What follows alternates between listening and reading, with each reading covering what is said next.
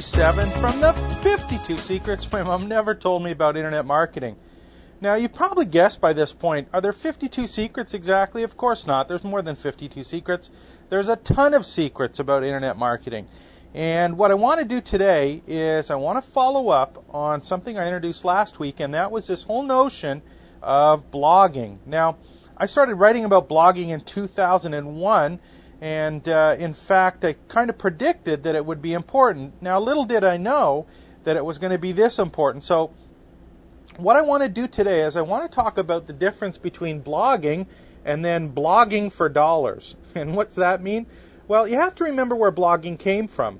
Blogging is something that is very, very personal. That's something where you have your personality comes out in the text. It's not meant to be proper English. It's not meant to be grammatically correct. It's supposed to show and expose your personality.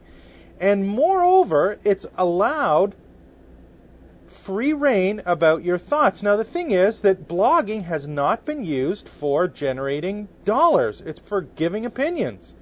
Now, what's going to happen here is we're going to have to be very, very careful about how you take the technology of blogging and the psychology of blogging and morph that into something that allows you to actually generate revenue with it. And there's a whole bunch of things you have to look at. Well, the purpose of the blog, the structure of the blog, the software that you use, the content that you put in, the business model of your blog.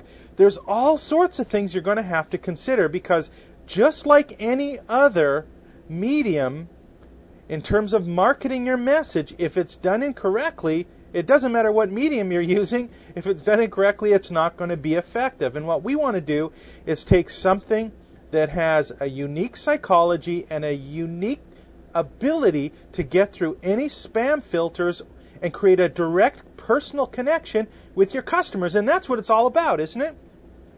So what are we going to do with blogging? Well, I've started another website, and it's called bloggingsecrets.com. I've included a link. If it's not working right when you start it, it's because it's not finished yet. I'm just finishing the product for it. But what we're going to do is we're going to take a look at all the things that have to do with blogging, and specifically, how can you blog for dollars? How can you generate a consistent, steady stream of income by creating unique and powerful relationships with the people that you want to give information to? Remember, it's about content, but it's structuring the content in a way that doesn't go against the grain of the purpose of the blog. So this is going to be an exciting time for blogs, and I think there's going to be some really neat things that happen. The thing is, you're going to have to say, well, I'm going to use blog the right way, or I'm going to use blog the wrong way, or I'm going to use a blog as it's intended now and how it's traditionally used, or I'm going to try and commercialize my blog. And just like any other form of blogging and any other form of email marketing, if it's done poorly, you know when you get spam. Are you going to start spamming people on your blog? Well, some people will, and they're going to make an absolute mess out of it. So this is one of the ones that the earlier that you get in, the earlier that you take advantage of it, far more powerful is your ability going to be to influence. This is James Maduke speaking. You've been listening to Secret 47 from the 52 secrets my mom never told me about internet marketing.